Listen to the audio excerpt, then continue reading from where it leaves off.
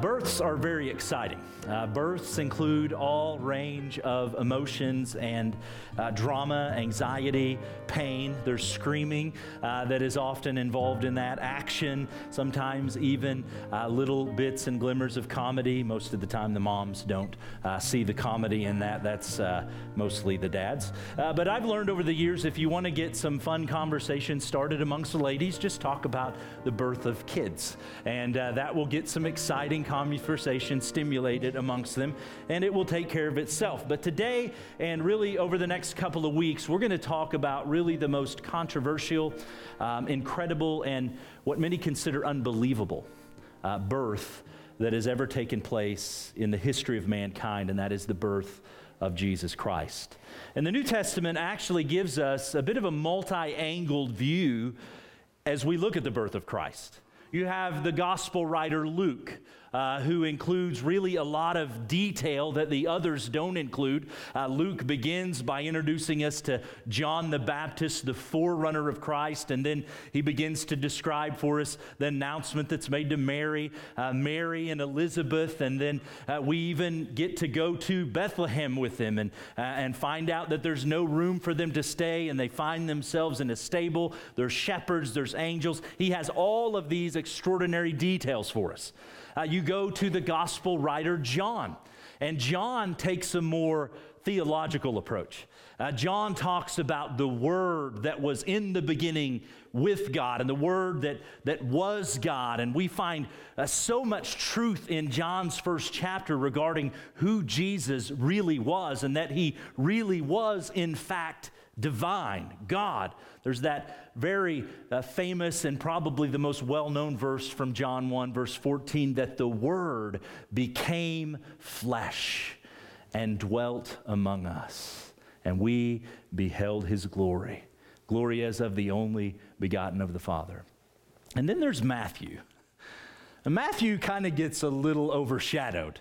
Matthew doesn't have the theological glamour as John has, and he doesn't have all the details that Luke has. He's kind of like the middle child in the family that tends to get overlooked when we're talking about the Christmas story. He's got a lot of other great things in his gospel, but he doesn't have all of the other stuff. But we're going to give our attention to Matthew. I'm a middle child, so I can relate to Matthew just a little bit.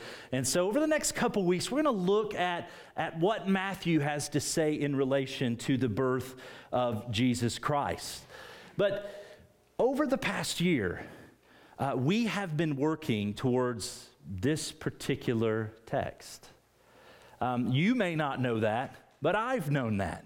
As we started in the book of Joshua, we've been working to Matthew chapter 1 to prepare for the Advent season. You see, in Joshua, he is the presence that is found in the Ark of the Covenant that is leading the people into the Promised Land. He's the captain of the hosts of the Lord's army that shows up and speaks with Joshua directly. In the book of Judges, he is the judge that never shows up. We're anticipating this one who will come, who will get it right. And we might be tempted to think for a moment it's going to be Othniel or Shamgar or Gideon or maybe even Jephthah or Samson, but they all fail and crumble.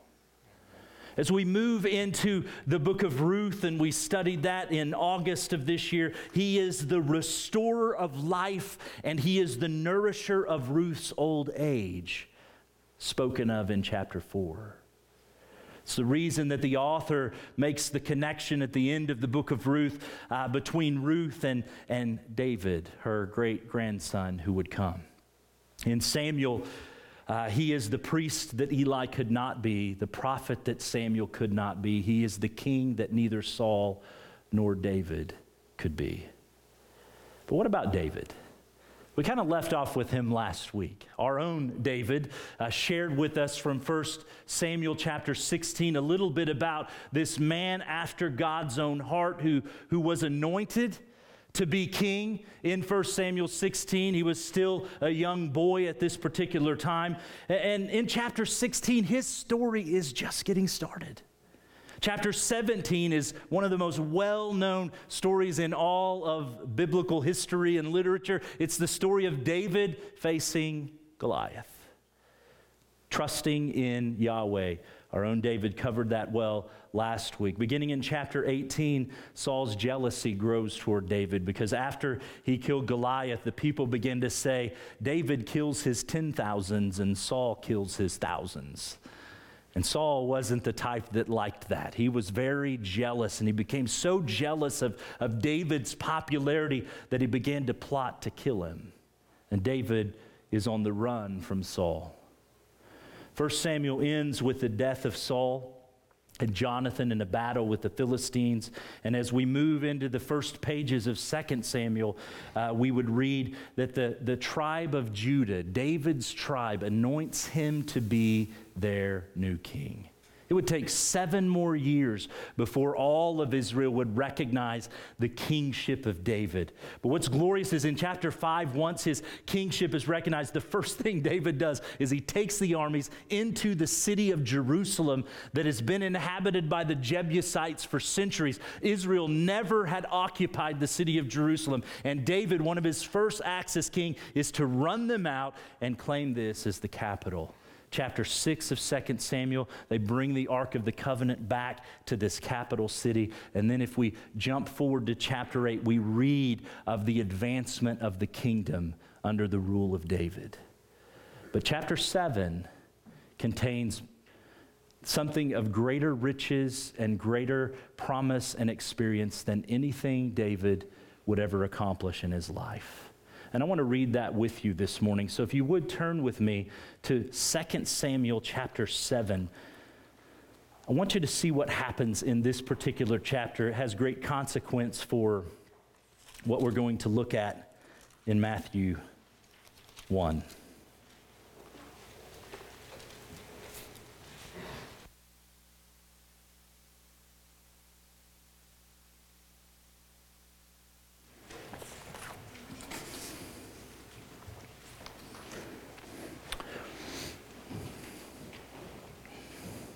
David is set up home in Jerusalem, and here's what it says. Chapter 7, verse 1.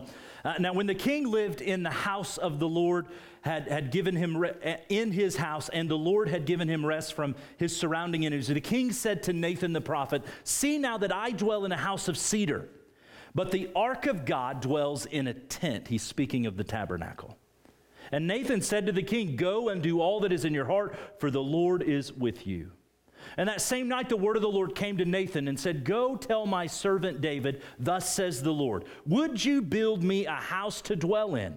I have not lived in a house since the day that I brought up the people out of Israel from Egypt to this day. But I have been moving about in a tent for my dwelling.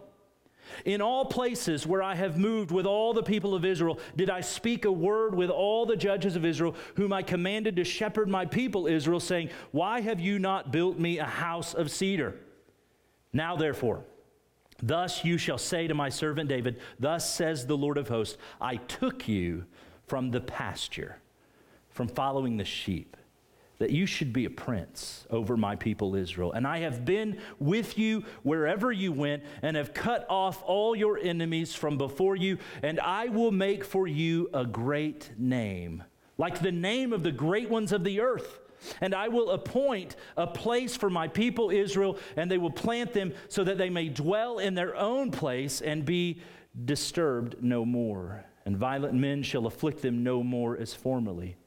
From the time that I appointed judges over my people of Israel, and I will give you rest from all your enemies. Moreover, the Lord declares to you that the Lord will make you a house. When your days are fulfilled, David, and you lie down with your fathers, I will raise up your offspring after you, who shall come from your body, and I will establish his kingdom. And he shall build a house for my name, and I will establish the throne of his kingdom. What's the next word? Forever. I will be to him a father, and he will be to me a son. When he commits iniquity, I will discipline him with the rod of men, with the stripes of the Son of Men. But my steadfast love will not depart from him, as I took it from Saul, whom I put away before you. And your house and your kingdom shall be made sure forever. before me. Your throne shall be established forever. In accordance with all these words and in accordance with all this vision, Nathan spoke to David. I would encourage you to sometime today read David's response at the end of chapter 7. It's a glorious response of worship for this incredible promise that Yahweh makes to David. I love how he says, David, I brought you out of the pastures. You're just a farm boy. And I've made you a prince. But I'm also going to establish your kingdom. And that key word is this: forever. Would David's son, Solomon, live forever? No. What about Solomon's kids? Absolutely not. This is a promise that's made to David that the Christ, the Messiah, the King of all kings, would come from his own body, his own lineage. That's why I say this is the most extraordinary thing that would ever happen in David's life. Taking down a giant, becoming a war hero is extraordinary, but not more extraordinary than a promise that the God of gods would give you, that your kingdom will never come to an end. This promise would be reiterated through the coming prophets. I've listed out several other passages for you that you can look at in Isaiah and Jeremiah, Ezekiel, Amos, Zechariah. But the promise ultimately culminates in Matthew chapter number 1. And I'll ask you to turn there with me, and we'll read another portion of Scripture here together. Matthew 1, beginning in verse number 1.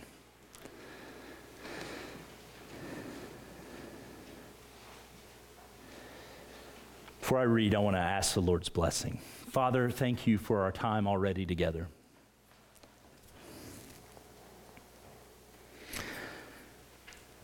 It brings joy to my heart, and I know part of it is just nostalgia, tradition, but to sing these Christmas songs. But to take the time during this Advent season to recognize the significance of the incarnation, of you coming to dwell amongst us, of you coming to do what Adam and Eve and we could not do.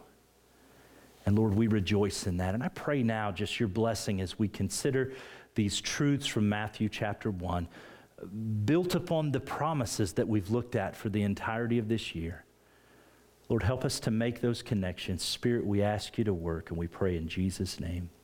Amen. Matthew 1, verse 1, the book of the genealogy of Jesus Christ, the son of David, the son of Abraham. Abraham was the father of Isaac, and Isaac the father of Jacob, and Jacob the father of Judah and his brothers.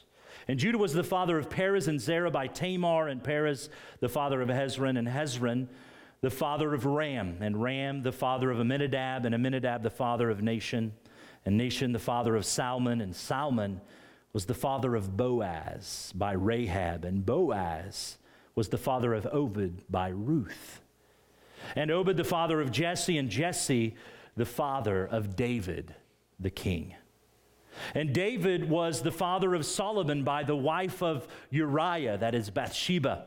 And Solomon the father of Rehoboam, and Rehoboam the father of Abijah, and Abijah the father of Asaph. And Asaph was the father of Jehoshaphat, and Jehoshaphat the father of Joram, and Joram the father of Uzziah, and Uzziah the father of Jotham, and Jotham the father of Ahaz, and Ahaz the father of Hezekiah, and Hezekiah the father of Manasseh, Manasseh the father of Amos, Amos the father of Josiah, Josiah the father of Jeconiah, and his brothers at the time of the deportation to Babylon.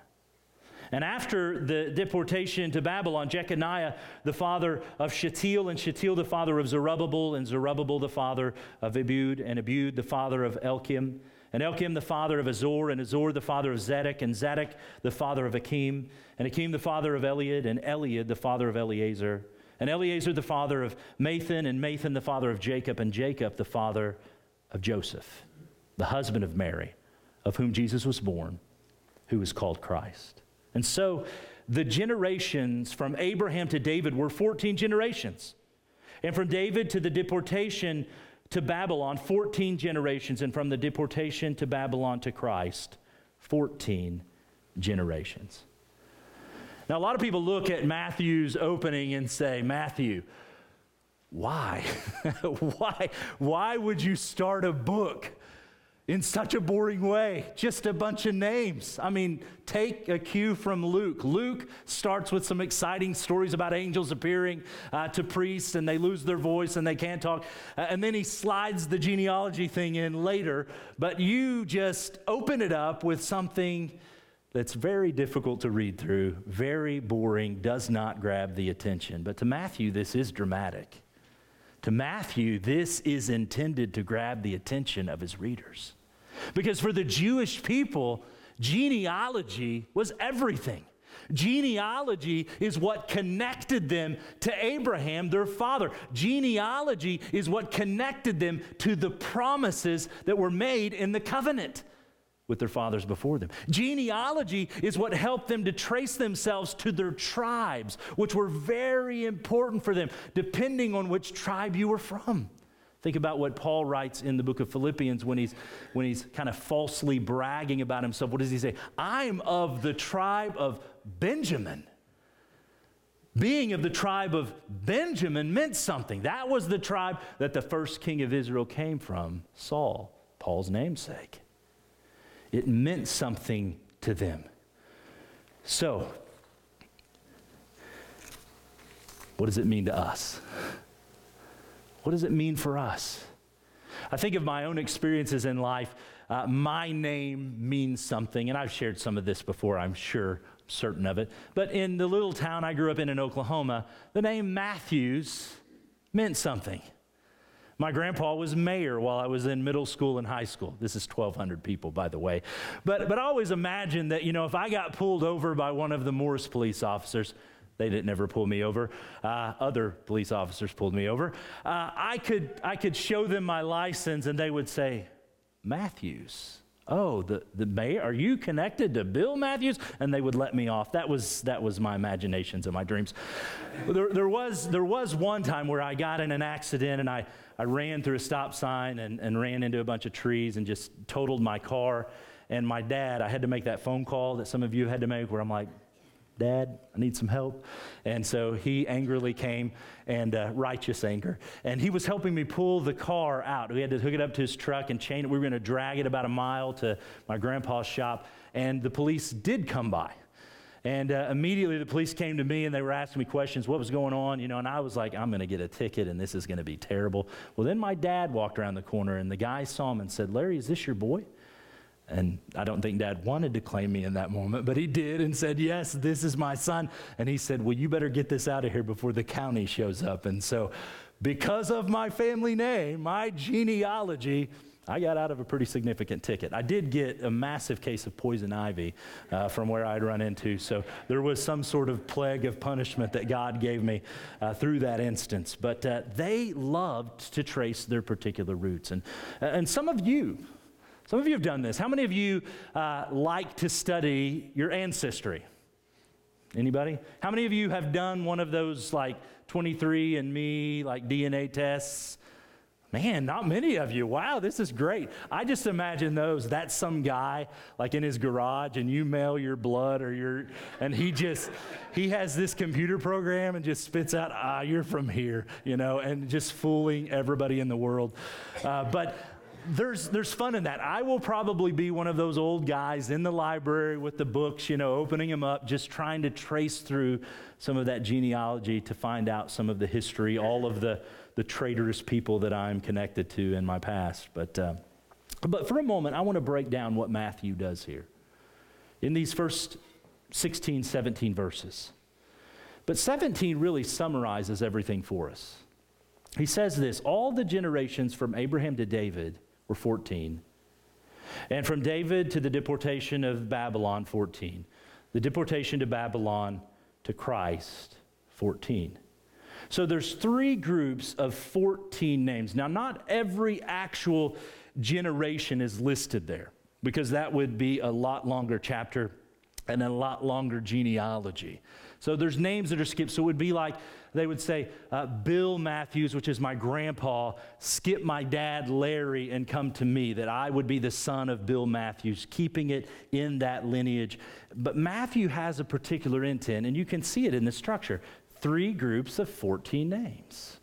He's trying to keep this succinct. And the first group is from Abraham to David. The next group is from David until Israel would be taken into the Babylonian captivity. And then the next group is from Babylonian captivity to Joseph, to Jesus, to the promised Messiah that would come. Why the structure?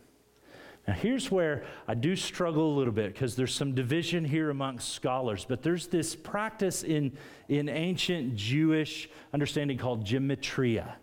And they put numeric value to certain names and numbers and letters in the alphabet.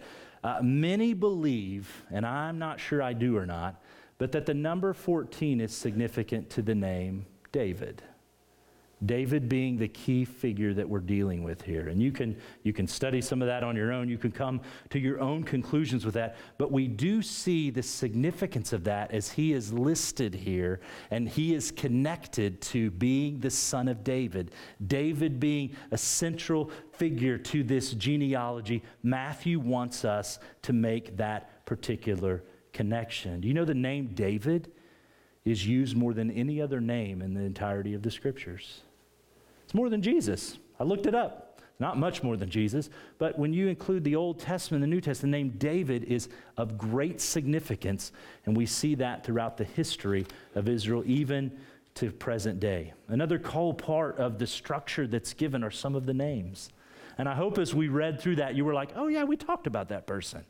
Oh yeah, we kind of worked through that section, even this year of the genealogy. We went back and talked about some of those people. One of the things that I find most appealing about the genealogy is the list of women that are named.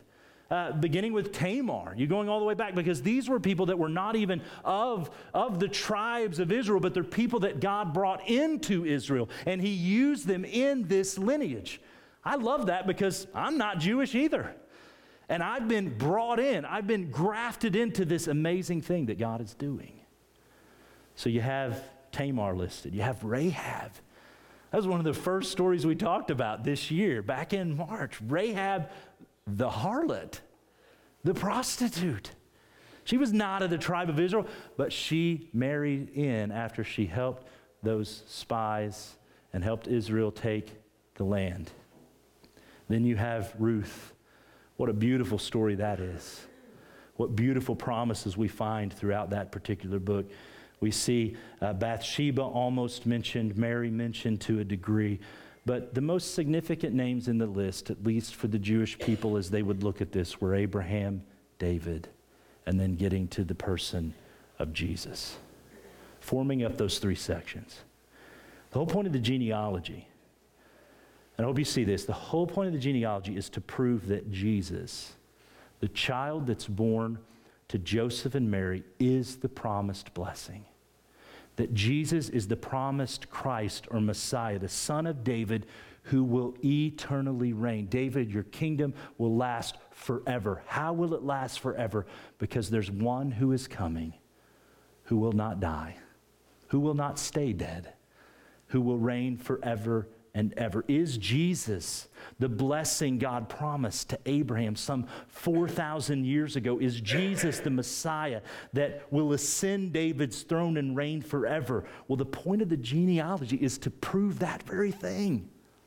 It's to point to Joseph and Mary and this child that's born and say, this is who he is. And I know as I study this and think, I love this stuff. This is really cool to me. It may not be as cool to you, but I hope at least you make some of those connections today. Because the point is, the Bible is one unified story. One unified story.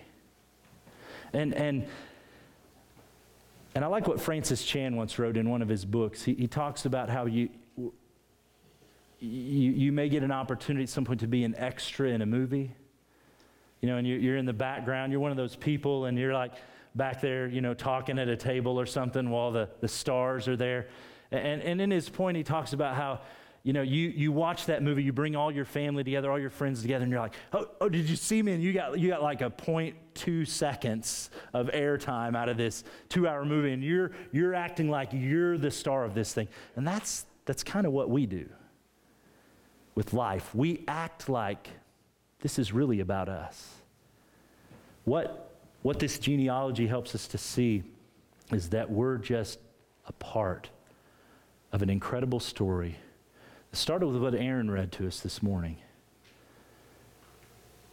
We were created to bring glory to God. We were created to love Him with all our heart, soul, mind, everything we had. But instead of doing that, Adam and Eve chose to love themselves, to bring glory to themselves. And every person that's come after them, we've chosen the same thing. We've chosen to love us. We've chosen to bring glory to us, and because of that, we've fallen into sin. And the story of the Bible is the story of this loving and gracious and merciful God putting into place a plan to rescue what sin has broken.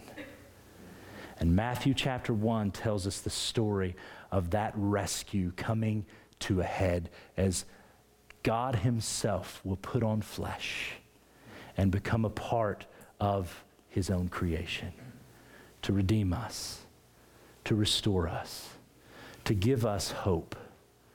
As we move through this Advent season, we've already focused on that word hope. Today we focus on the word love, recognizing that His compassion has no equal, that He would do what He has done for us. It will never be repeated in all of history. There is no equal to His love. And because of that, as we'll look next week, there's peace and joy as we'll look on the 22nd. So how do we do this? One thing I just want to encourage you with today is rejoice in these truths. These are good truths. Rejoice in them. Rejoice in the salvation that we have. Rejoice in the Savior that's come. That should be at the forefront of our minds as we celebrate the Christmas season, the Advent season together. The second thing I want to challenge you with is share these truths with other people. Share these very truths with other people. We live in a world of people that need hope. They're walking in darkness. One of the verses we're going to look at in the coming weeks is the one that's right here in front of me. My wife painted this, by the way, and we're going to give that away on the 22nd. I don't know how we're going to do it. Somebody suggested auction or something like that, but I don't know that we're going to do that. But this verse in particular is one we're going to look at, that the people who walked in darkness have seen a great light. We're called to share that light with the people around us. What better time to do that than during the Advent season? As people are cognizant of that, people recognize that. The songs that are playing even in the secular stores and in the secular world are reminding people of who Christ is, of what we're celebrating this time of the year. So I want to challenge you this week. Here's just a very specific challenge. Walk somebody through this. Take somebody to 2 Samuel 7 and say, look at this promise that's made to David. And then look at Matthew chapter 1 with me, and look at how it's fulfilled in the birth of Jesus Christ. Help people see those actual connections that we're making in Scripture. One final point. Throughout this long list of names, there's something that's hidden, there's something that's working behind the scenes at every turn, represented by every name, and that's the faithfulness of Yahweh. That has been the refrain of nearly every sermon we've looked at this year, that God never abandoned His people, that God never reneged on the promises that He made to His people. And Matthew 1 sums up so well that all of those promises that were made to Adam and Eve, that your seed will destroy the seed of the serpent, the promises that were made to Abraham, that out of his family would come a blessing that would be a blessing to all the nations of the world, the promises that are made to David that his kingdom would last forever. All of those promises come to a head and culmination in the birth of Jesus Christ. His faithfulness is proven. And so whatever you're going through right now, whatever your friends and your family, your neighbors, your coworkers are going through right now, we find hope in a list of names, of all places, a boring old list of names that God is faithful to keep the promises that he's made. And so whatever those promises are that you're kind of clinging to, and maybe the temptation is to, I don't know if he's going to come through on this one. I don't know if he's really with me. I don't know if he's really hearing my prayers. Hold tighter, because he's faithful to every promise he's ever made.